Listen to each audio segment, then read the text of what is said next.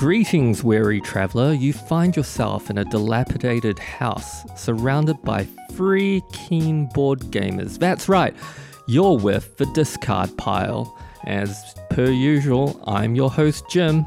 I'm AB. And I'm Robin. In today's podcast, we'll be talking about escape room games. Robin, how would you define escape room games? Good question, AB. Yeah. Good question. It is a really good question. It's hard. Board Game Geek puts a lot of games into this category, and I definitely don't agree that they should all be in here. You know, for me, an escape room game is a series of puzzles that lead into each other, and you try to complete in a certain set amount of time. Generally, there is some sort of overarching narrative, but not a storytelling game. That's not the important part of the game. It's just to guide you through the set of puzzles.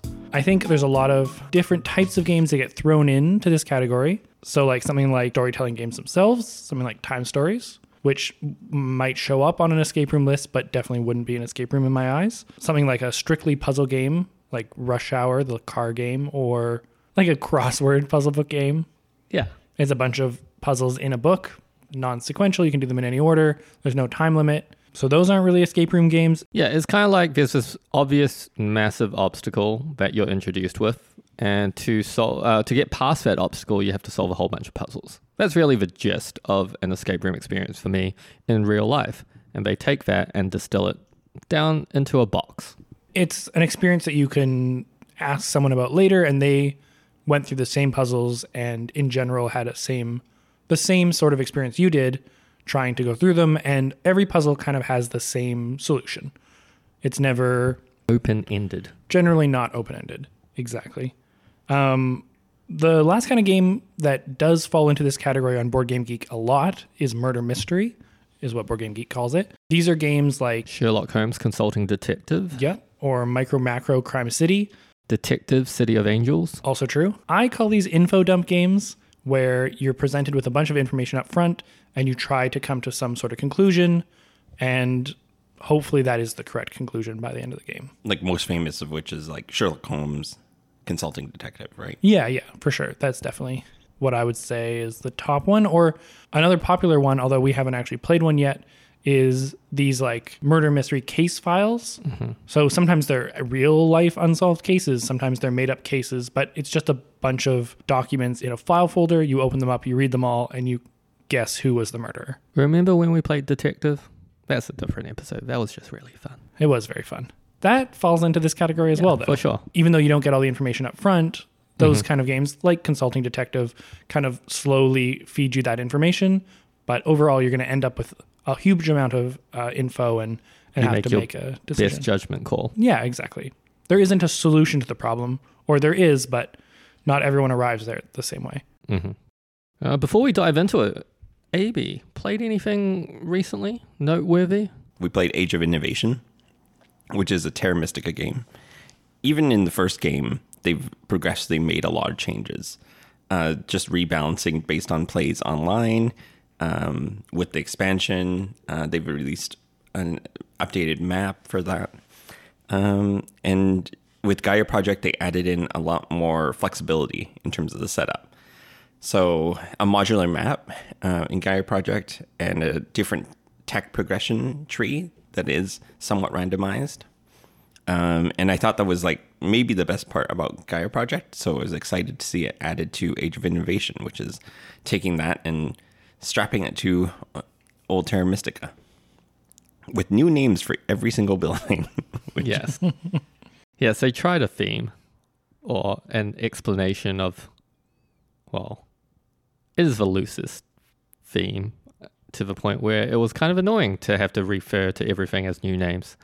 As the guys here know, I wasn't the hugest fan of Terra Mystica, largely because I think I was introduced to it in a way that I was playing against, Terra Mystica veterans, and it is a game that if you want to deep dive, if you want to do continual plays, you will guarantee get better at this game. There are like known opening moves that are regarded as the best openers. Similar to like chess, you have certain openers you can start off with in chess. In Terra Mystica, there's a list of opening plays, which is just statistically more beneficial for you throughout the game. Depending on the setup of the map, which is where the scoring tiles show up and what factions are available. There's like a meta. Yeah, so I was quite hesitant. I didn't really I didn't really get into Gaia Project or Clans of Caledonia. For similar reasons, it just felt more of the same but worse than Terra Mystica. But I loved Age of Innovation. I think it addressed all my concerns about just how little fun I had playing Terra Mystica. And I know a lot of people find it fun. I generally do not. But Age of Innovation, that fun factor, wow. What it does address really well is that Terra Mystica, like just looking at the online stats, there's like certain factions that will do better. And so online you have to bid for points generally when you play to choose certain factions just for balancing. In this one, not to say it's like totally balanced, but they've kind of nerfed all the abilities and split it up. So instead of a faction board being completely different, there's little slots that you put in your ability and your kind of faction ability, and then one of your buildings also is variable. So like the power that it provides you is variable as well. So at the beginning of the game, you choose that setup through a draft. How does the draft work? So there's 4 things you can draft. There is factions, sure. There is the ability your faction's strongest building can execute. Yeah. The palace in this case. Your base player board, which is going to define which land types you're going to be looking to place your workshops in. What's the last thing you draft? So terrain type, faction, and then power, and there's one more. Starting bonus tile. Yeah. Okay. But that's base Terra Mystica. Mm-hmm. Yeah. Like the round tiles. We did the rulebook draft, but I do want to try the like playtesters draft. Yeah, which is on that's what I heard as well. That is a snake. The snake. Yeah. Yeah. I heard the snake is good. Yeah, it makes more sense to me to do snake as well. So, but I think what it does address with the like drafting of those abilities, like splitting up into 4 things that you build, is that there is no real set path on those factions. Like every time you play, it's going to be something a little bit different. You're going to have to be a little bit nimble, and you don't have to worry that like there's this perfect combo on the internet that you could be playing for that setup. Yeah, I think the better players will still be rewarded, and I think rewarded even more than they were previously, because there's so many more situations you can be in. So playing the game more is just going to give you more advantage. But like Jim said, it doesn't require you to memorize or just have you don't have to memorize. Just having experience with a certain faction in a certain circumstance is something that you've seen 10 times, so you probably know how it's going to play out. Yeah, the way I approach it now is I now know what is generally good to go for, as opposed to if I'm playing this faction, I should definitely be thinking about this, and this. Yep. This is now, I'm going to draft my faction, and I know generally doing this is good because I have all of these bonuses set up for me already, as opposed to a very predefined path. Yeah, it's cool to see. It'll be interesting to see if other games start doing this. Well, like re-implementations of? Yeah, but just like kind of breaking up and drafting the beginning of, some people hate the draft at the beginning of a game, and I kind of like it a lot. Well, there's also the argument of, more experienced players are going to know what to value in a draft more than anyone else. Yeah. Can't get away from every disadvantage of modularizing setup like that, but I think the pros in this case definitely outweigh the cons, especially for our group, I think.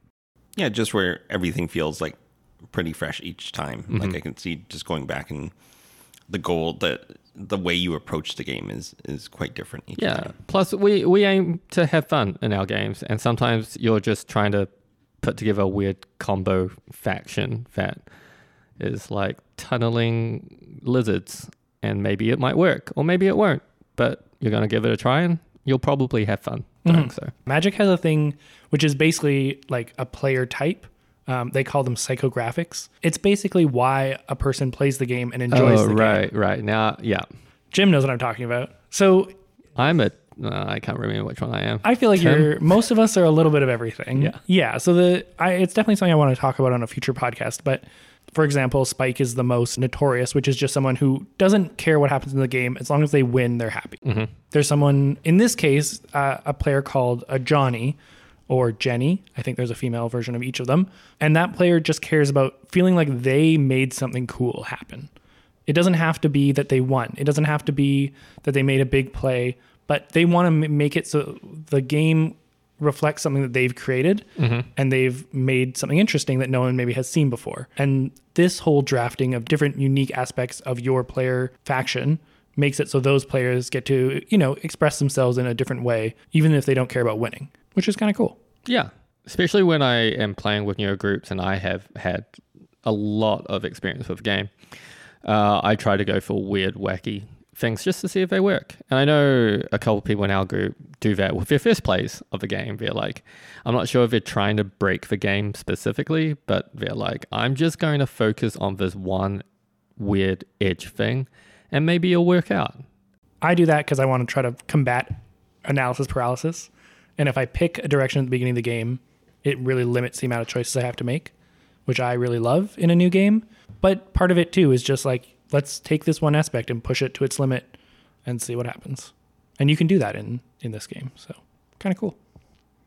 And that was our play of Age of Innovation. Uh-oh. We're like 8 minutes into this and we still haven't gotten past the first obstacle. That's right. We're going back to escape room games. So we understand that one controversial element to escape room games is it's pretty much one and done. You play it once, the mystery is gone, and then you're kind of stuck with a bill for a one-time experience. Not the way we play a lot of the games that we try to keep intact. So if something says cut this up, we'll try to bend it in odd ways so that we can avoid doing that. And we'll pass it around. Bend it in your mind. Yeah. And then we pass it to the next person of the group and they go away, they do it with their family, their friends, because escape rooms really do appeal to a very wide audience. But in saying that, we know that there's some people who don't want to invest a lot in a one-time game. So we've decided to order our list today in a very interesting way by price. We compiled some of the most popular escape room games and a couple more obscure escape room games that we want to call out as great experiences. And we've ordered this list in accessibility price-wise. Yeah, we wouldn't do this normally. We almost never talk about cost of a game because we don't know how much you're going to play it. If you buy a $100 game and play it 200 times, or if you buy a $20 game and play it 3 times, the cost is kind of whatever. It doesn't really matter that much. It's the amount of enjoyment you're getting out of it. And we can't tell you what is a reasonable cost for you because everyone's different. But because you only play these once, we think maybe cost does matter a little bit more. There is an interesting thing about escape room games. They all have a couple things in common. One thing is that many of them need the internet. One thing is that many of them have validation. Yeah, validation system is different in not all these games, but they all have slightly different ways of doing it. And then some of them use the internet as their validation system and some of them do not. Some of them use the internet to do all variety of other sorts of things and some of them do not. So the first game on our list is something that Robin sold to me as an escape room game of 14 cards. Was it 14 cards? No, it was a lie. It was like 22 cards. Yeah. It's cost $12. All these Canadian. Yeah, all these prices are Canadian and from Board Game Bliss. So if you find it a little more expensive somewhere else, that's perfectly reasonable. You should just buy from Board Game Bliss. You could just buy it from Board Game Bliss. Sponsor us. Who is generally one of the cheaper Canadian retailers. But, we also would love you to support whatever local game store is near you. So the prices might be a little bit different than what we're saying here. The first one is $12. It's called Holiday Hijinks. It is about a 20-25 card escape room game that each have the theme of a different holiday. So the one we played is Valentine's Day, and you're waiting for your date, and you get locked in a restaurant and have to... Disco hall restaurant? Yeah, have to escape. But they have one for Thanksgiving, Christmas, Independence Day. For Thanksgiving, are you locked in with your family? I have no idea, but that would be very funny. They have one for Halloween, all sorts of little games. We have only played this single one. This is a 3 out of 3 difficulty, is the one we played. The most... And we didn't find it very hard, unfortunately. No. Yeah, I mean, there were some odd things in it that I feel like I should call out. First and foremost, validation system requires internet connectivity on a device. And also the game itself required some knowledge of pop culture, which might be relevant now, but not in 10 years. So play it soon, I guess. Yeah, we definitely didn't know all the pop cultural references, but still could solve most of the puzzles. Yeah, they also have a list of different codes that you might need to use during the game. So it won't be obvious which one you'll need to use, but at least for 1 or 2 puzzles in each version of Holiday Hijinks, you might need to know the NATO phonetic alphabet, or you might need to know what, Morse semaphore, code. Like it gives you some cipher or something. Right, like that. exactly. Yeah. And we did kind of forget that those existed, which is kind of unfortunate. I prefer my puzzles being able to be solved without, just like a key sitting on the side of the box. But yeah, I think one really good thing about it is not only is it cheap, but it really does use every bit of the card. I think each card feels at least contributed to like 2 puzzles.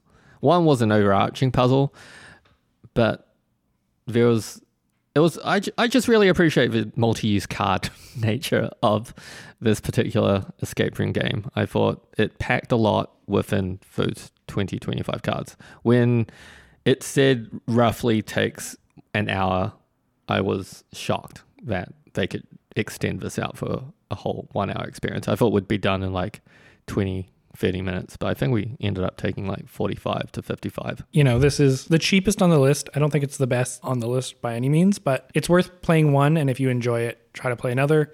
I would not worry too much about the difficulty unless you are just starting out with escape room games. Yeah, if I was like visiting a board game store somewhere and I end up chatting to the owner of a board game store for like half an hour to 45 minutes and felt at that point I should buy something, this is an easy pickup. Yeah, a great gift, I would say. You can put it in a card. Like, that's how small it is, which is kind of cool. Worth trying if you haven't heard of it, if you're super into escape room games.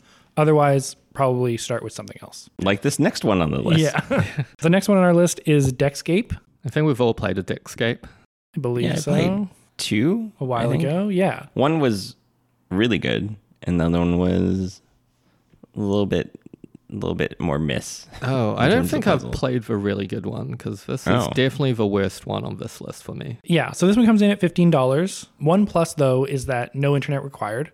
So the validation system for this is you come up with an answer, you say, this is our answer, and then you flip the card over and see if you're right. So the problem with this is that if you're you only wrong, get one chance. You get one shot at it. And if they just give you the answer otherwise, which kind of feels bad sometimes if someone in your group is really strong about a certain answer. You don't feel so strongly about it yourself, but you want to appease them, so you flip over the card and it's not what they said, then you've missed out on that whole puzzle, which you could have tried to solve. Mm-hmm. Yeah, I think they kind of designed themselves in a hole with this game. I think they said, we want to make an escape room game that's just a deck of cards and that's it. Because that the game is sequential, your puzzles have to be self-contained within a single card for the most part. I think there might be a couple that refer to previous cards and you can pick up items in the game. But largely you're very limited on what you can explore in this escape room game.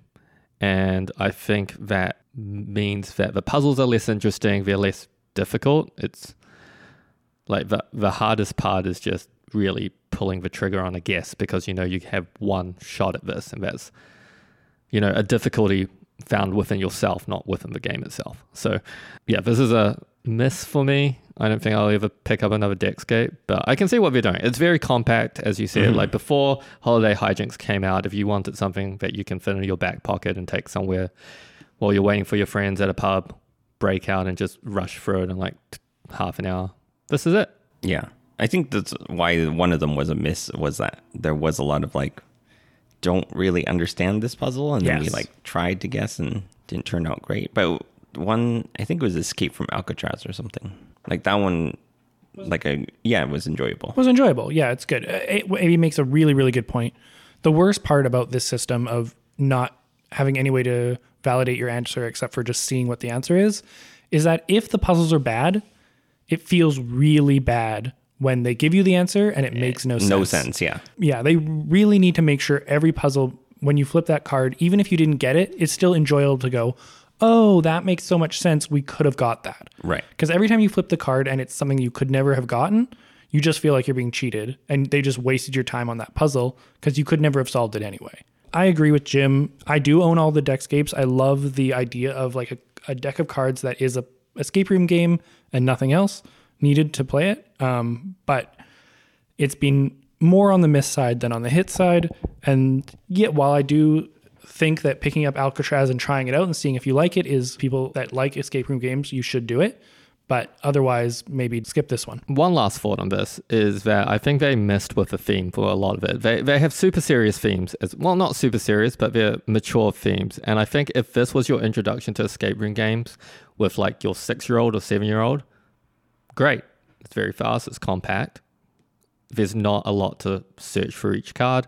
It's a very great introduction escape room game, but Escape from Alcatraz and the one I played involved some kind of murder. There's pirates, there's vampires, there's... The newest one is Alice in Wonderland, which is not out yet. So that's heading in the right direction. For sure. Yeah. But the problem with things like Alice in Wonderland is the puzzles become a little more fantastical. Do you know the lore? Yeah. And so not being able to solve them can be frustrating. I will say that there is a game coming up on our list that takes this idea of a single deck and does it better. For sure. But before we get to that, the next set of games, family of games, was actually my favorite for a long time. And that is the Exit series. Exit series, $14 for one box is an insanely good deal. And I think probably one of the better games on this list. Yeah, I think these definitely started out. There were some good ones, and then there was some not so great ones at the beginning. Yeah, I had good times with a few of them, but I felt like a lot of the times, like it didn't really grab me as like an entire experience. Like there were interesting puzzles, but when you were there sitting there with a group, it just didn't have like that sort of atmosphere to the game. Like it never felt like it came together. Yeah, I think that's super accurate. It lacks narrative. There's like a theme to each one, but I don't think it strongly comes through. But I think largely that's because, at least for the first few, they introduce a lot of puzzles at once. It's one of the only escape room games on this list where you could play with 5 people and each person is doing a different thing that will contribute to the overall experience. And that's something I really enjoyed for the most part because I think there's a couple of Exit where the difficulty is actually quite high. And there are puzzles that I would never solve in a million years because my brain doesn't think that way. But someone in my group is more artistic than me, or they're more creative, or they're more logical, and they understood what that puzzle was asking them to do. I agree. These can be quite hard compared to some of the other ones we've talked about already, and that makes for a really enjoyable experience if that's what you're looking for, but it is in some ways just a set of puzzles that feel quite detached from each other. I would say there's a large benefit to this Exit series and a large negative. The benefit is that they use a really cool system for validating your answers. Oh, the wheel. Yeah. The Vavel. Yeah, the Vavel. Obviously, I know that. Yeah, and it's a 2-factor authentication wheel. It'll give you a card to go to. And when you go to that card and you identify the puzzle you're trying to solve on that card, and you go to another card, and at that point, you get the answer if you're correct or not. Yeah, and this was first done in Exit games, and a lot of other games have now started using it as their authentication system or their input system. And it works really well. I think, there's a reason that Exit was popular when it first came out. The puzzles were hard and this thing was cool. And it still holds up today. Those parts do for sure. The negative, I would say, is that it is destructible. This isn't something we've talked about so far, but it's another huge aspect of all escape room games. Do they need the internet? And are they one-time use? Those are like the 2 largest questions that you need to ask yourself every time you're playing an escape room game. And most of the Exits, not all of them, but most of them are destructible. Yeah, I think if you read the first couple of blurbs in the Exit instruction leaflet, it will tell you that this is a destructible game. I think the only ones we played that weren't destructible is because we carefully, again, made sure that we didn't have to destroy anything.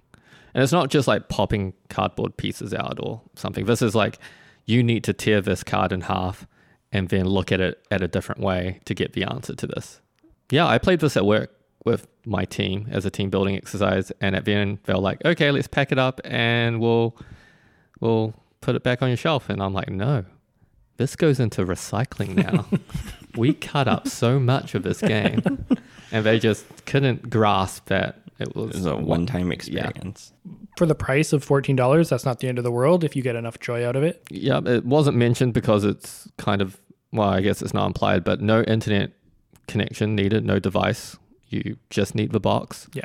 Is it a spin-off series, AB? Feel like adventure game Yeah, now? yeah. Exit Adventures or something Yeah. like that. There's Exit Puzzles, which is another spin-off, which is you solve a jigsaw, and then that jigsaw puzzle gives you problems to solve and is a puzzle in itself, which is interesting. I haven't actually played that one. They have the Exit Advent calendars now, which is something that I'm interested in. Sarah has played one and said she really liked it. Friend of the pod.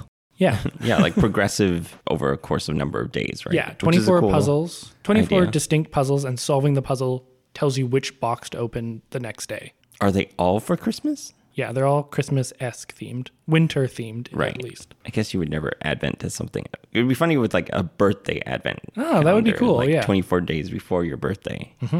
You could definitely play it whenever you wanted. Yeah. You could play it all in one night. Yeah. If your birthday's on the 25th, great.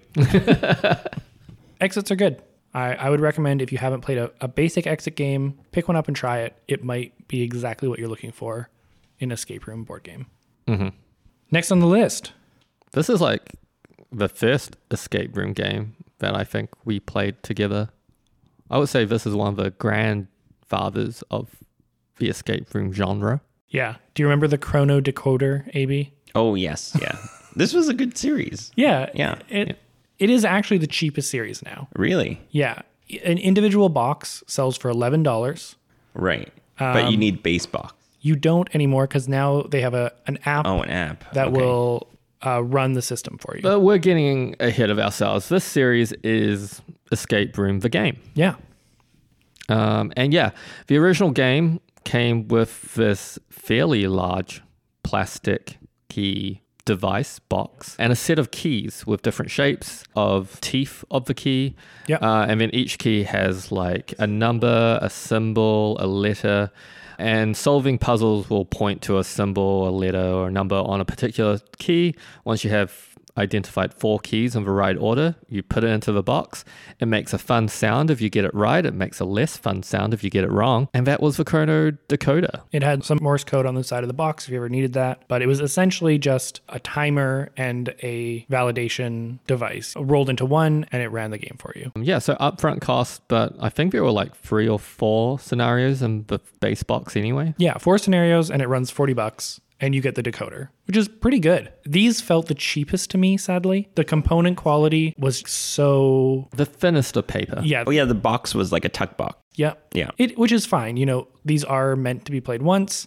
And if you are not passing them around a whole Right. bunch of Because times... this one had some destructible elements. Yeah, this does remember. have destructible elements. On the website, everything is provided. So if you ever want to reprint out a puzzle, you can do that for free, which is great. And maybe that is why they're so cheap, is so that people can print them. It's nice that they do that because, like, one of the best parts about escape rooms sometimes is just giving it to someone and they can go play. Yeah, and the puzzles were fine in these ones. They had some interesting things going on. The themes are generally well done. If a bit basic. Like I think the first one's like Secret Agent, and I remember Yeah. there was like a poison that you had to identify. Every most basic theme you can think of, they've Yeah. done it.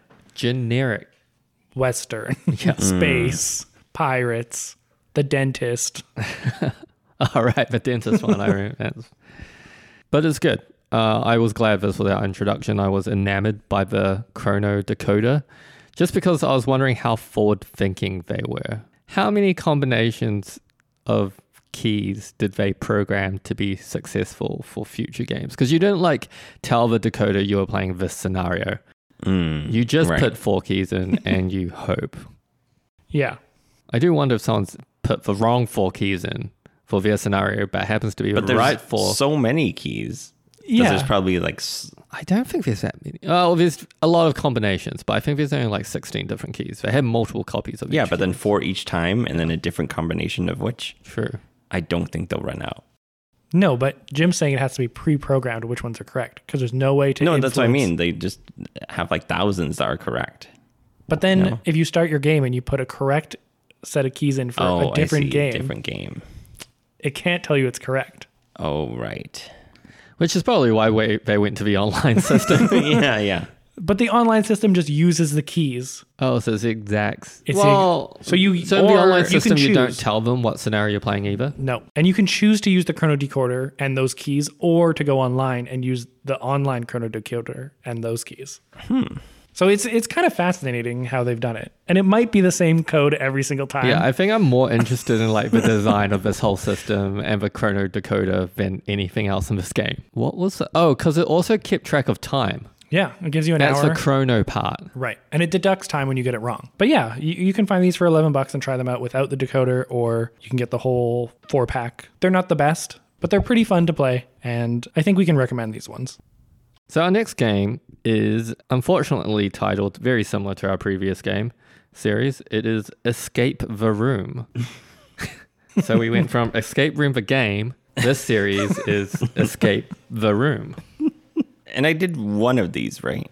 Yeah. Yeah, We haven't done many of these. They've only put out 4. right. They put 2 out quite early on, and they've taken a huge break, and now they put out 2 new ones recently. Once again, yeah, they use a Vavelle Yeah. as the input device. No two-factor authentication with this Vavelle though. It's put in and then the symbols line up or the symbols don't line up. And you get a little white circle or a little black circle. And when the symbols line up, you get to open an envelope, and there's a bunch of things in there, and you solve the next puzzle, Yeah, I remember this because it was like little self-contained envelopes of puzzles. which is cool. Like it feels a little bit more like a real escape room where you're entering a new room and you get given a new set of things, which is kind of cool. That's one of my favorite parts of a escape room. Like any, not specifically of this one, is like when you take out all the new puzzle components and you're like, what is this? What is this? Yeah, a physicality to it, Yeah. which was great. The puzzles are good in these. They're worth playing. A box is about $30 and definitely gets you like an hour or 2 worth of playtime. They're not super difficult, but they're all interesting. I'm having real trouble remembering any puzzles in these games. There's a star puzzle. There's a pipe puzzle. There is a mirror puzzle. Yeah, so I'm not.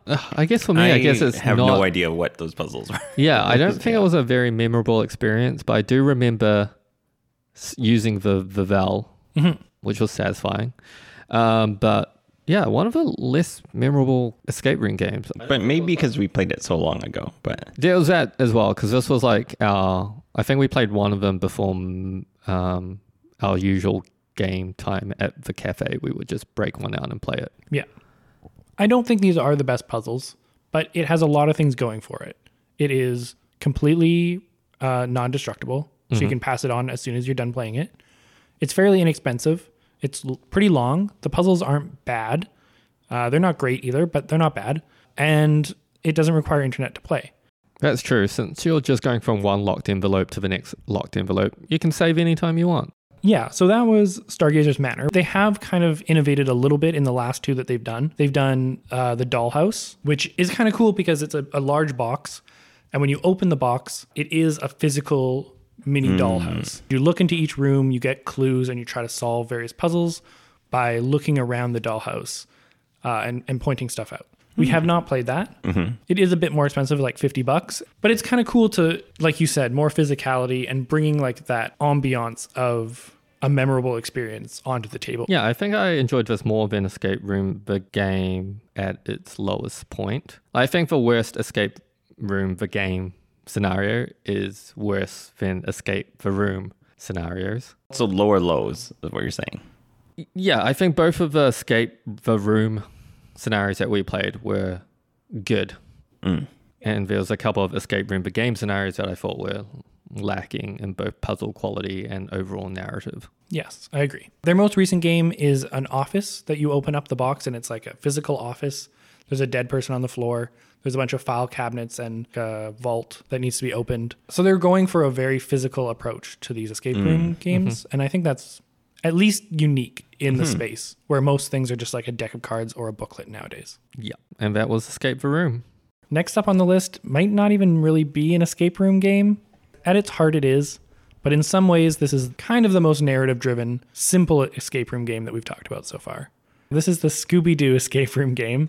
This is a murder mystery game, But to leave one room and go to the next, you do need to solve a puzzle. The puzzles in general are pretty easy, and it is definitely more of a family weight game. You're going through the story like an episode of Scooby-Doo, figuring out various things, and by the end of the game, you've solved maybe 10 different puzzles, opened 10 envelopes for 10 different rooms, which is kind of cool. As you explore the mansion, you get to lay the map down in front of you, and then find out who the murderer is at the end of the game.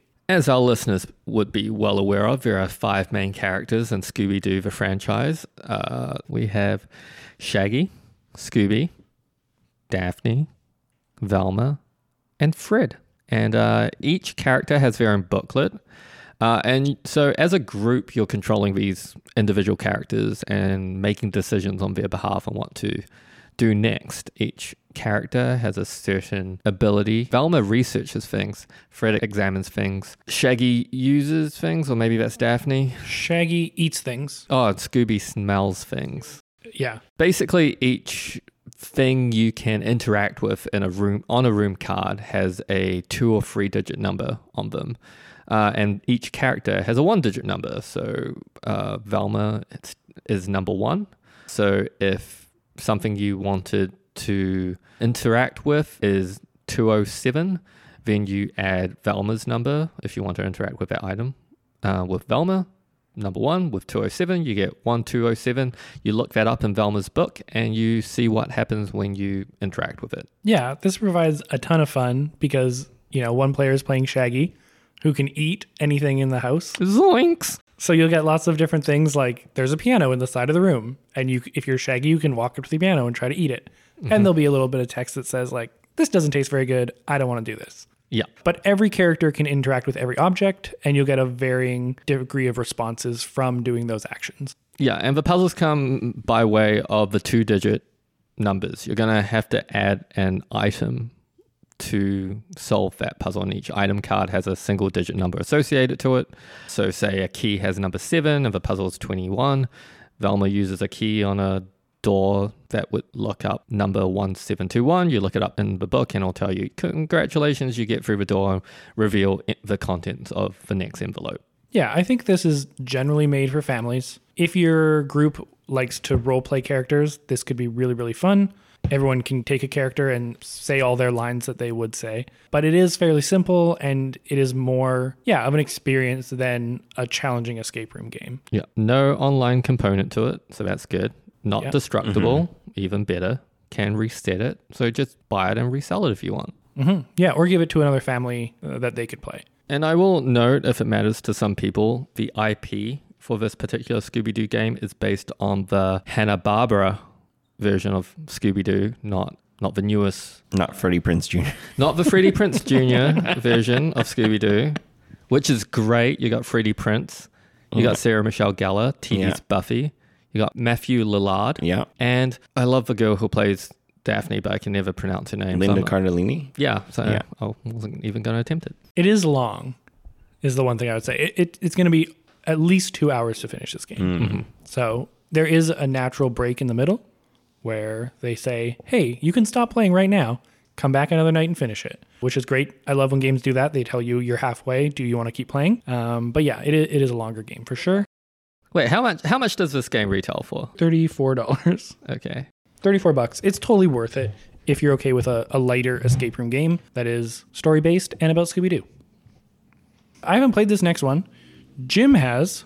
Hey guys. Escape Tales come in, I think there's like 3 of them now, and they're all fairly mature in themes. So the first one is about a person who is in a coma, and you're going through their dreams/nightmares about what has happened, and I think it has a very occult theme to it. And the second one is about a tech mogul in the future whose place gets ransacked, and they're going through their own memories on what played out, because you can, in this futuristic world, you can record and erase memories like a videotape. I think there was a Black Mirror episode that's very similar. So Escape Tales is kind of both an escape room game. Well, it is an escape room game as much as it is a narrative storytelling game, because the point of this is to play it out in sequential kind of story order. There's chapters, so to speak. Each page is a different scenario to go through. Like a puzzle on each page? several puzzles on each page. The weird thing to this is that it does try to be a bit like time stories. So time is of the essence of this game, and you're not measured by actual time. You're measured by action points. So you will lay out the room that you're in across 2 cards in a grid, and each card could have a number on it, and you look in the book up that number, and that's you basically investigating that part of a room, which could be a puzzle, in which case you would have to spend like an action point to solve that puzzle. What this highlights is you could well escape a room without doing all of the puzzles. You could get lucky with your first couple of investigation action points, figure out exactly where the key is, metaphorically what the key is. Usually it's something. What's the validation on this one? App or? The validation, I'm pretty sure, was in the book itself, or a card. I'm fairly certain it didn't require internet connectivity, but it has been a while since I played the series. Overall, the puzzles were pretty approachable, but the game, as it lays out, and I can't stress this enough, is designed in a way that it doesn't want to show you everything, to the point where there's multiple endings to each game. And depending on which puzzles you attempt to solve and how you solve them, or if you even solve them, you would get a different ending every time you play. So it's meant to be replayable, or you probably wouldn't replay it? It's meant to be replayable. For me personally, I'm not a type of person who wants to replay the same scenario over and over again, even if it leads to a different outcome. I used to be like that with my video games. I'd want to play every single story route in a given game, but now I just role play as myself, and I would pick the answer my character and the game would pick, and deal with the consequences, unless it's death. And I died in the first game a few times. Then I'd restart because I want to get to the natural conclusion. But I think there was like 3 or 4 natural conclusions to the first game of varying happiness values. And I think I got like the second to worst. Do you think this is the game that is most story-driven? Yeah, easily this is a game that's trying to tell a story through puzzles. It's time stories with more emphasis on actual puzzles. Like, you couldn't argue that the puzzles aren't puzzles in this game. Right. It's enough that the heart of this is really solving those obstacles ahead of you to get to the next part of the story. That sounds cool. I mean, I like Scooby-Doo, but I'm not generally big on narrative escape room games. Scooby-Doo, but how do you feel about child possession? I'm not big on child possession. But yeah, I mean, it sounds like an interesting take. I think being unique in this space is important, and I'm glad that there is someone trying to do something, focusing on stories and giving you a unique ending, but still keeping the escape room feel alive with the puzzles. If it comes to Halloween and you don't want to deal with trick-or-treaters and you want to just switch off your lights, have a few friends over and do a scary escape room, I think the first Escape Tales, The Awakening, is up there for a great experience for you on that day. Yeah, again, for mature audiences, but otherwise very approachable, and there'll be someone in your group that wants to get led to the perfect ending or the worst ending, and so you can just hand it off to them and they can go off and do it themselves. Yeah, and for $35, non-destructible and no internet needed, seems like a great experience. Yeah. I think the next series in our list is probably our most played and our most enjoyed. Most owned, too. Yeah. I think between us, we probably have all of them. Yeah. And I think this is only rivaled by Exit as far as how they try to evolve their game, but not try to overextend the game system. And that series is Unlock. What's interesting is they always seem to find something a little bit new, or a little bit like a new fresh take on things. They did do something similar to the Exit ones, where they have a series of more narrative ones. And yeah, which is a departure from the beginnings of the series, where it was more like escape room puzzles and so on. There are a couple that are like narrative driven now. Mm-hmm. When we first started playing escape room games, there was 2 flagship models, Exit and Unlock. And I feel like they've both continued and are both great, but Unlock decided we're going to have the app and it's going to be a large component of our game. Let's lean into that. Mm-hmm. And Exit said, we're having no app. It's going to be destructible. Let's lean into that. And it's interesting to see where both have gone. Yeah, because new exits aren't anything like old exits, and new unlocks aren't anything like old unlocks. And it's really exciting to see them evolve in the space. I just like innovation, and the last few unlocks have been so innovative given their constraints, which is, as mentioned, we talked about a second game in this list that was just a deck of cards. Unlock is a deck of cards.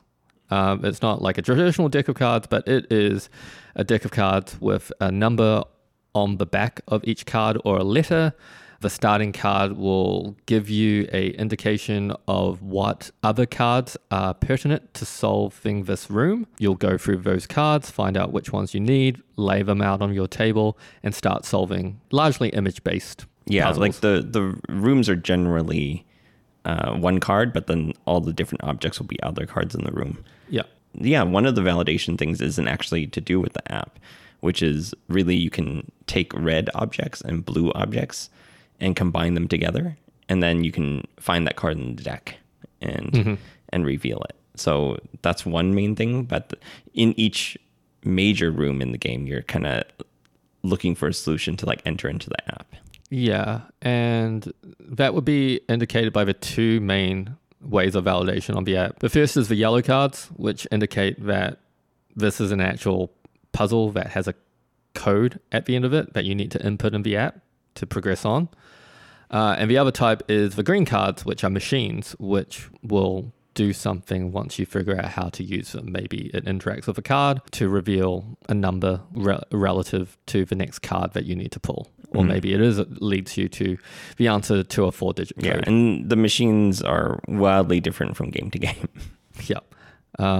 Yeah, sometimes they're the worst part of the experience because it's maybe just like a mini game where you tap the screen a bunch of times. But sometimes they're by far the most interesting part of the puzzle solving experience. Yeah. They also managed to grab some of the largest IPs known to man.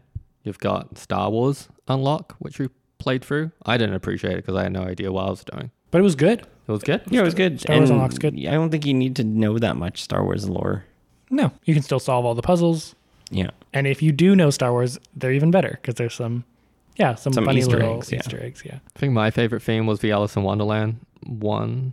Yeah, that was a really good one. Yeah, that's quite hard, but it was a very good one for sure. They have moved to the model of where previously they were doing one room per box. They've moved to a model where there's 3 rooms in every box now, which is kind of nice because it allows them to put larger components into these boxes. Instead of fitting into the little tiny box. Yeah, they'll have like a map sometimes or like a logbook, which can make the game a little bit more interesting. Yeah, it is impressive how much they've done with just a deck of cards. Yeah. Well, some of your favorite innovations from the Unlock series? Well, wouldn't they be spoilers? Not really. A lot of times you're wondering about, okay, you can kind of see the components when you open the box, but they usually use it in the way that really defies your expectation. Like my favorite is usually when you discover some combination between the app and the cards. Yeah. One of my favorite things was when we were playing one of the unlocks at a convention, and I usually hate playing unlocked. Well, not hate. I usually prefer playing unlocked solo, but in this particular scenario, the game encouraged you to split into 2 teams and try to work on things, and eventually you would interact with one another through limited means, but I thought that was a neat spin on a game that that was a very early one. Yeah, that was a very early one. They started innovating really early, which was good to see because I was really worried I would just be connecting red cards to blue cards, and that was the gimmick. And it's good to note, completely non-destructible. You can pass this on right away after you've played it. You do need the internet, but they're great to pass on to other people to play. They are starting a new line called Short Adventures, where they're going back to the single box, but they take about 30 to 45 minutes. I think they've kind of realized they've lost that supermarket one-time buy to get people into the system. And so they're trying to make a product that is for the more new players, that has like a cool theme that gets you to buy it, very cheap price tag, and then hopefully you'll buy a larger box down the line. Highly recommended, if it wasn't clear. Highly recommend the Unlock games. Personally, anyway. AB hates them. No, they're the best ones, I think. And technically the cheapest if you buy their new or single pack short ones, Yeah. But even before, like the single packs were like 17, very cheap. Yeah, somewhere in there. They're $11 now for for the single pack, which is great. And if you're ever interested in board game design, I would almost try to play this chronologically to just see how they took a very limited escape room framework and evolved it over time without having to add gimmicks or anything. It's really cool to see. Now, if you thought Escape Room the Game, Escape the Room the Game were confusing enough, here's a third one thrown right at you. Escape Room in a Box. Aren't they all escape rooms in a box? Yeah. But this is the escape room. Oh, in a I box. see. I think we've only played one of these. There's only 3 that have come out. We might have played 2. I can't quite remember. Yeah, I don't think they're making more. Yeah, so Escape Room in a Box is pretty self-explanatory. Everything is presented to you in the box. And I would say this is the most tactile of all the escape rooms on this list. It's not just a book. It's not just a bunch of cards. It's a bunch of things. Yeah, even more than that, there are physical locks on containers where, a lot of other games need to use an app or, a paper wheel to input your codes into a lock. I mean, I can't do air quotes on the podcast, but a so-called lock. This has physical locks that you're spinning the digits on the lock to input a digit code, or I think one of them has letters on it that you can put in as well. Yeah, which is great. If there's one person in your group that you really don't like, you just tell them, go play with the lock, spin it until you get the right number. Perfect. So that's really cool and does, make it more physical, make it more like a real escape room game. And there are some unique puzzles that this game can do that no other game can do. Mm-hmm. But it means that every escape room game is one-time use, but it's yeah. So we're being vague because we don't want to spoil it for you if you do find a copy of this game, because it's up here. We're getting to the tail end of the podcast. It's one of the more expensive ones. It's one of the more harder to find ones, it sounds. Yep. What are we talking retail cost at the great people Board Game Bliss? $45. $45.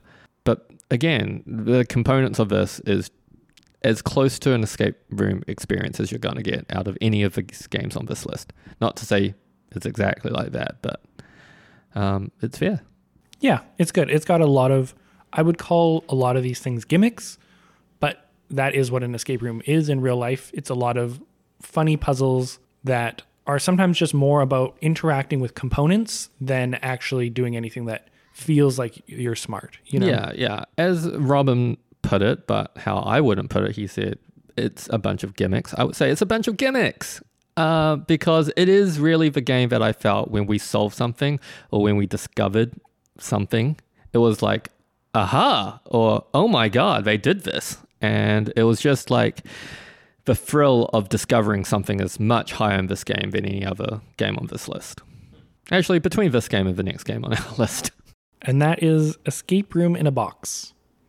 Our next game is a weird one, to say the least. Mm-hmm. It's weird because we live in Canada. This game is a Target exclusive game. You can buy it only at Target if you live in the United States, and you can buy it only at Board Game Bliss if you live in Canada, which is kind of strange that no other retailer carries it. The game is called Box One. It's a escape room game made for one player by Neil Patrick Harris. It retails $65 at Board Game Bliss, and it retails at $25 USD from Target in the States. Oh, so exact exchange. That's right. So you do save a little bit of money if you drive down to the States and you buy it there, which is kind of cool. It's like a little, treasure hunt. You're going. Did you do that? I did, absolutely. Yeah. Did you declare it on the way back? Yeah, I have Box One by Neil Patrick Harris. Yeah. I would recommend not buying this for $65. I don't think it's worth it. But at half that price, I think it is a good experience. So this is a escape room game that does require the internet, but is non-destructible, and is one that, like Jim said, really does feel like an escape room experience. Mm-hmm. Without spoiling too much, the game is pretty meta. It starts as one thing, and it turns into this whole other experience in of itself. And it's a fun treat. I enjoyed this way more than I did, especially after playing the first 5 to 10 minutes of it, where I was like, is this it? But then everything changes. And I should have probably been aware of that. Will there be a Box 2? I don't know. Yeah. The implication, once you complete it, is there might be a Box 2, but As of time of recording, 2023, I would say this was really targeted towards the pandemic era. Being able to get this game and playing it in your own home makes you feel connected to the outside world still. It is one of the most immersive experiences out of this list of games. Like everything else tries to lean into like high fantasy themes or retelling of famous stories. This one, or making you some kind of fantastic superhero or super spy. This one is acknowledging that you're a person playing an escape room game. Here's the journey you take through it. And I think that's very personal and appeals to a lot of people during when this game was sold. I think what you said is right. Like, it's going to appeal to a lot of people, but not everyone. The puzzles are not hard, or they're not that hard at least. If you've played 8 exit rooms or unlocks and you really enjoyed them because of the difficulty of the puzzles, this game might not be for you. It's not brain burny or anything like that.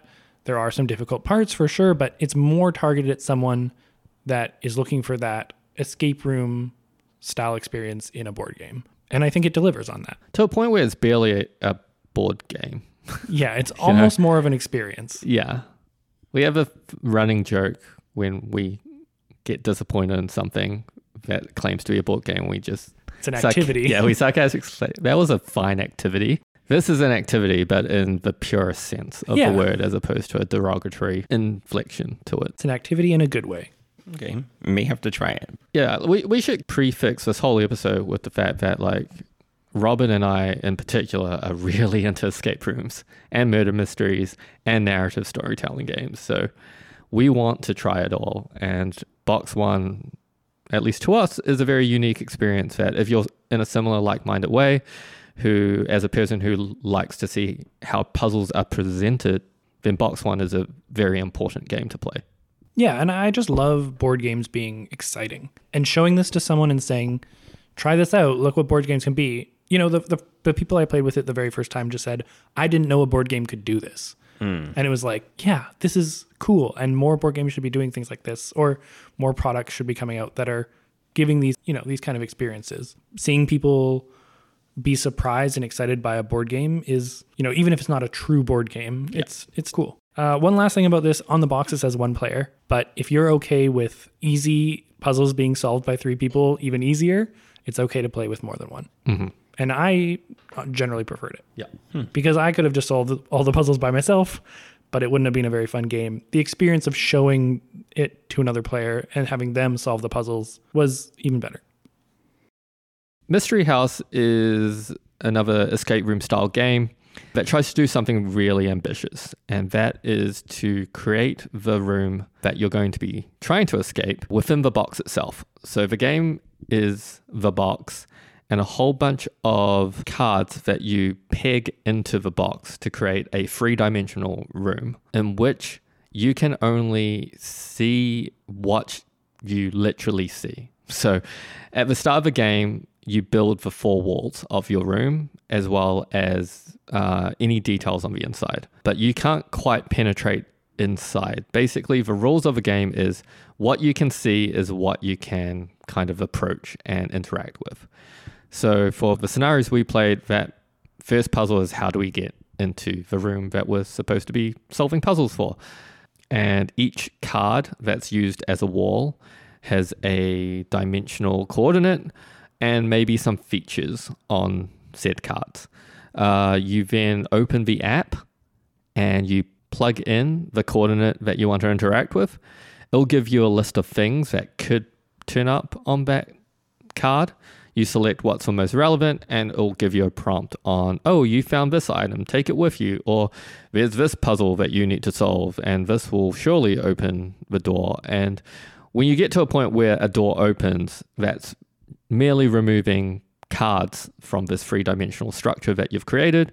And then the parts that you can interact with are then limited to what else you can see. So now you're looking through the box at different angles, and whatever you can see on the inside of these cards is what you can interact with. It's a really cool concept, but the puzzles themselves, as well as the themes and the way the app is handled, I would say, just don't pay off enough to make the experience something I think we can recommend. This comes in at a whopping $55 Canadian. And we see what it's trying to do. It's like, you can only see what you can interact with, and we're going to create this real 3D space for you to interact with.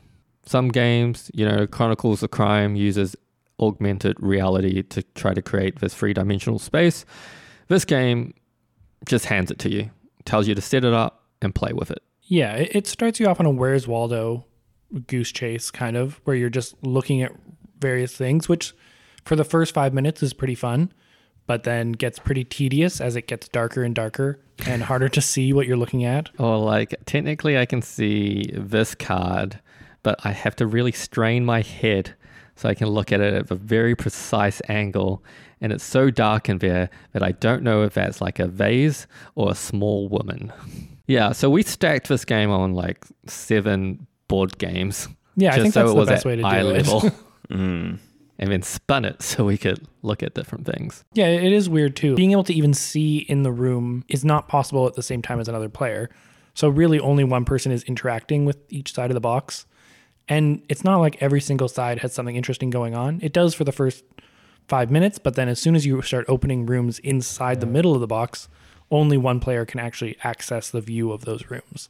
And largely the puzzles were either too easy or didn't feel logical. Yeah, magnificently obtuse is how I would describe it. And I do wonder if, to be fair, the designers of the game aren't native speakers, right? True. Because I think it also, each scenario tries to give you a overarching narrative as well, but it was very loose and simplistic. The writing is probably the worst out of all of the games in this list. However, if you want to try something a bit unique, visual clues are what drives this experience as opposed to logical puzzle solving. This might be for you. It just wasn't a hit for neither Robin, myself, or Sarah. Yeah. I think if you're a completionist, if you're like us and you want to play every version of the escape room games, this is worth playing. It is different enough that it doesn't feel like anything else. But if you just want to have a fun escape room experience, don't play this. Go buy an unlock, go buy an exit. Those will give you a much more rewarding experience and a less frustrating one. I would be very surprised if this ends up becoming a big hit. I would just like to say Jim and I have been playing things that we can't really call escape room games, but they're not narrative games exactly. Yeah, so we really want to end on a really positive note, and we had just discovered it's not really a series of games. It's by the same publisher, but they're standalone puzzle-driven narrative games is how they would describe it, and I think that's very accurate, even though a few people in our group did not love the narrative aspect. So at worst, it's a puzzle activity, but it is probably the best puzzle game I've ever played. The game we're talking about is The Light in the Mist. It's a deck of tarot cards where 22 cards in the deck are puzzles, and the rest of the cards are ways to solve those puzzles. The major arcana and the minor arcana. If you're into tarot, I'm certainly not, but this game taught me a lot about it. Yeah. There's a book that goes along with it, which tells a story. Each time you solve one of the 22 puzzles, you read a passage from the story. This is another game that's just a deck of cards, kind of like Deckscape is. But the way that this one functions for an input system is that it's just a word. Every solution is a word. And the coolest part is that because they're all a major arcana, so it might be something like death or the moon, the word is related to that card. And when you find the word, you're very sure you have the right answer because it relates so strongly to the card. And I think that's such a cool way to do it, I never really had to check the solutions to see, oh, is this word correct? It made so much sense. And I think that's really the only part of it that you might need internet connectivity for. If you're stuck, there's probably forums, I think, on the official site that give you hints. They do, yeah. Yeah, but otherwise it's a standalone deck of cards, tarot cards. Each tarot card is also multi-use, so they fit more than one puzzle. And so keying in on those visuals to what's important for a particular puzzle is a puzzle in itself. It's a Kickstarter game, we should say, so it is quite hard to find now. It is expensive. You can order it from the official website if you're in America, or anywhere else willing to pay the shipping cost. And they do have more games coming out each year. I've started playing one, but I haven't played enough of it to really give a accurate review of it. So far, I don't like it as much, unfortunately. I will say, okay, so even with the narrative aspect, which I think is personally fine, but Robin and a couple people in our group personally loathe. I'll say the puzzles in this game are probably both the smartest while achievable. I think I worked exactly how much I want to work for a puzzle and managed to figure out most of the solutions. I think there was one particularly easy puzzle and one particularly hard puzzle that I thought were the maximum and minimum of what I could tolerate. But otherwise, the puzzles were very good, very different, and thoroughly enjoyable. Yeah. And the reason we don't call this an escape room game is because there's no time limit and you can do the puzzles in any order. Yeah. Mostly. There's one starting puzzle and one ending puzzle, but most of the game is just free flow. And a lot of people just play like one a day or a couple in a sitting and then just play a couple days later. An advent calendar of something is exciting for you on the 23rd day of the month. Yeah, exactly. We've been talking about this game so much, I'm starting to get ads for their next Kickstarter. Really? That's crazy. Their next Kickstarter is a puzzle book that is set in a board game factory. Yes. I'm Robin hates it, I can tell. I'm just not sure. Like, this product I really, really love. And there's something about it being a physical deck of cards that everything is contained within that physical deck. And I can give it to someone and they can play all the puzzles, no problem. I really love that. Their other stuff is a bit more envelopes filled with random doodads that solve puzzles, and I'm not sure I like that as much. But they are technically more escape roomy than this is. So anyway, if you love escape rooms and you're willing to spend a bit more money, these are options of things to check out. And if you are thinking about going into those like a little bit more niche products for the puzzle genre, The Light in the Mist is something that I would highly recommend. One more thing is that I just picked up Journal 29, which is a puzzle book game that I'm going to start playing. I don't know if it will be good or not. Jim's already started a little bit, but we'll come back with our thoughts on that when we're a little bit deeper into it. Do we want to say what our preferred escape room game is? Let's go. AB. Out of the listed series, Unlock. Unlock. I mean, I think it's the best choice. I own all the Unlock. You own pretty much all the Unlock. Pretty much all of them, yeah. It's non-destructible, which is the biggest thing for me. The fact that you can give it to other people makes it the ideal choice to own and to buy. Recency bias. If we're counting Light of the Mist, it's Light of the Mist for me. Easily. Yeah, I think I agree. I don't know how many more Light in the Mists I could do. Like, if they put one out a year, I think, well, maybe not. Maybe I just keep playing them. I think it's actually going to be in line of the Escape the Room series style of board games. I think they're going to try something completely different each time they release something, and they're going to be wildly hit or miss. Yeah, I agree. Light of the Mist, massive hit for me. So yeah, definitely my favorite. Yeah, for me, it's those two. You know, it's Unlock and Light in the Mist. I think if I was a new player saying, I've never played an escape room game before, what should I play? Maybe box one if you're really new, but generally I would say go play on Unlock. They're great. They're always fun. They're completely replayable. Yeah, I just don't think they're very great at more than two. Sure. So if you have a group of people who want to play an escape room game, I would point them towards an easier exit than an Unlock and just be like, it's fully destructible. Just come to peace with that. Just right. No, come to peace with it.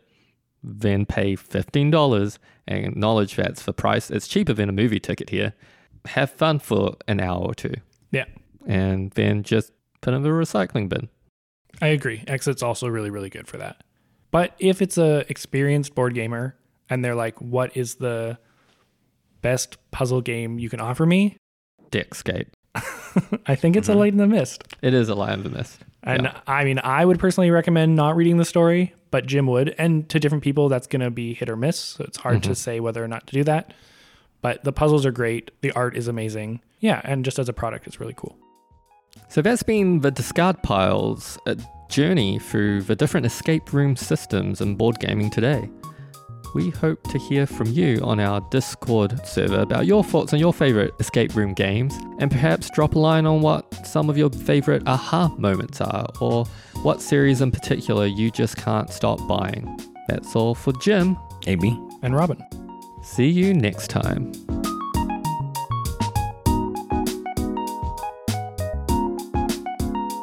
If there's something we haven't played, do that. please tell us.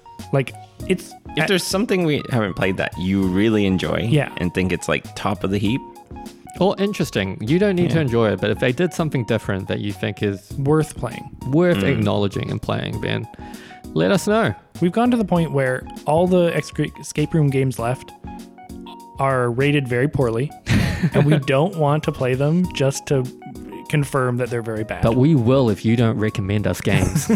that's an ultimatum. Yeah, exactly. But yeah, let us know what you think, and thanks for listening. It's a puzzle book. I'll give up narrative, Sure. but it's a puzzle book. It can be a puzzle book. I 100% agree with What that. I mean is it's not the coolest escape puzzle a room book. game. Yes, it's the coolest puzzle book I've ever seen. Yeah. Because it's not a book. yes. It's a thing. It's a that you puzzle hold. system. Yeah, it's a puzzle system. Yeah.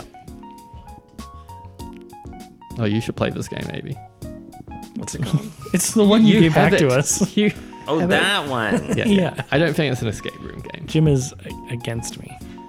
That's I'm fine. against you in that this is an escape room game, but it's one of the best things ever created in this space. But it's I class it with Journal 29. I agree. Okay, I agree Yeah. with you 100% on that. It's almost it's not quite info dump. Isn't it? No, No. it's not info dump because they're individual puzzles. Yeah, but I don't think it's an escape room game. Sure, it doesn't have to be.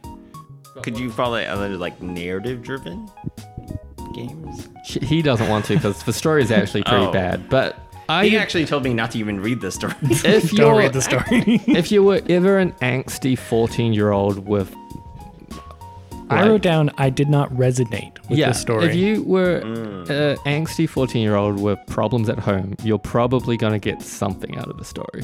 I hate you, Ron. Yeah, like that. Yeah.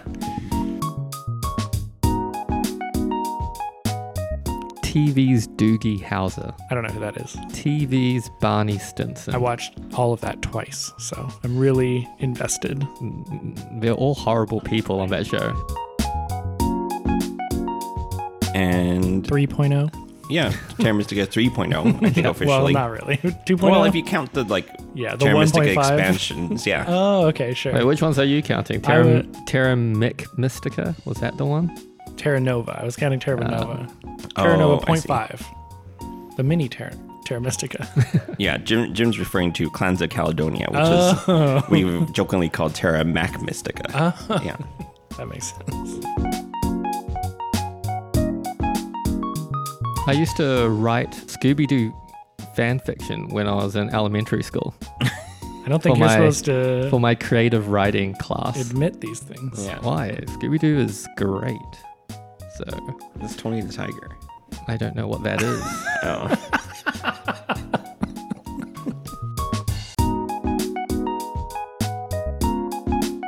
You know, we also Great customer service as well. They do Does have- Bruno still work there? Bosco? Bosco. I Does think he Bosco still owns it. Does Bosco still own it? I believe so. Yeah, great guy, Bosco. you're just gonna okay, great. That's good. Yeah. I miss Eleanor. Yeah, true. Yeah. Was Eleanor the And one of the people emailing back. Yeah.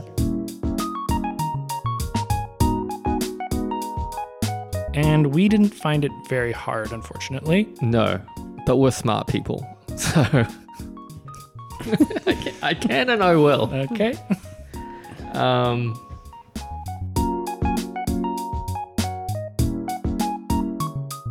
For validating your answers. Oh, the wheel. Yeah. The Vavel. Yeah. The Vavel, is that was? Vavel. I've never heard It's that the name word. for Yeah. the paper wheel. Very cool. Oh, yeah, okay. Yeah. The Vavel. Obviously, I know that. Did I ever tell you about the one where you're thinking about that you would never think about that solution, because it's not the way For you think. Exit? Right. Yes. Yeah, for Exit. Did I ever tell the story of, like, I had a friend that, as a family, like him and his wife and a couple other people and friends, like, went to an escape room, and they had a great time. Like, he was amazed how good it was, like an actual physical escape room. So then he goes to work and he has to, like, plan this little, like, work party for his team, and they're all software engineers. And so they're like, oh, we should go to an escape room. Like, go check out the escape room. And they couldn't make it out because nobody thought differently. Everybody thought in the exact same way. Anyway, that's what I think about. Yeah, I would say like 3 or 4 of these series I would only play by myself because I know I could solve it. Right. But I would never play an Exit solo. Yeah. They'll just throw something at me where I have to like identify patterns and I would just get lost. Or anything that requires me to change my view. Not like my opinion. Change my view. Yeah. But like I won't do it. if I have to look at something through a mirror, or if I have to like adjust my angle of looking at a card, that is very hard for me. Physically moving, Yeah. Jim will not do it. But yeah, that doesn't take internet Oh, either. that's why there's 24 days. Yes. It's like, why not 30? 24 days. And those are about $50. It's like Discard Pile discovers Christmas. Yeah. That's the concept. Ruh-roh, Shaggy. That's correct. Yeah, this is the Scooby-Doo escape room game. Don't include that. I could get sued. It's Escape Room Tales. Nope. Escape Tales. It's Escape the Room Tales. fucking names. Yeah. That's right. It's a The game. Tales escape the game. What you got there, AB? A little Chipotle. Oh. Chipotle. Didn't know they delivered out here. In the Womps. Trying to hide your location. Yeah. That makes sense. So my strata. Good evening, weary traveler. You find yourself at a... Crossroads? No, that's for our Crossroads episode. Oh, okay. Games that use the Crossroads mechanism. Yeah. Oh, yeah. But what's that word? Dilapidated house? A rundown house. What do you call that? Dilapidated. Dilapidated. You should do this intro. You can pronounce words. Good evening, weary travelers. You find yourself locked in a dilapidated house with 3 podcasters. That's right, you're listening to the Discard Pile. So close to Discord.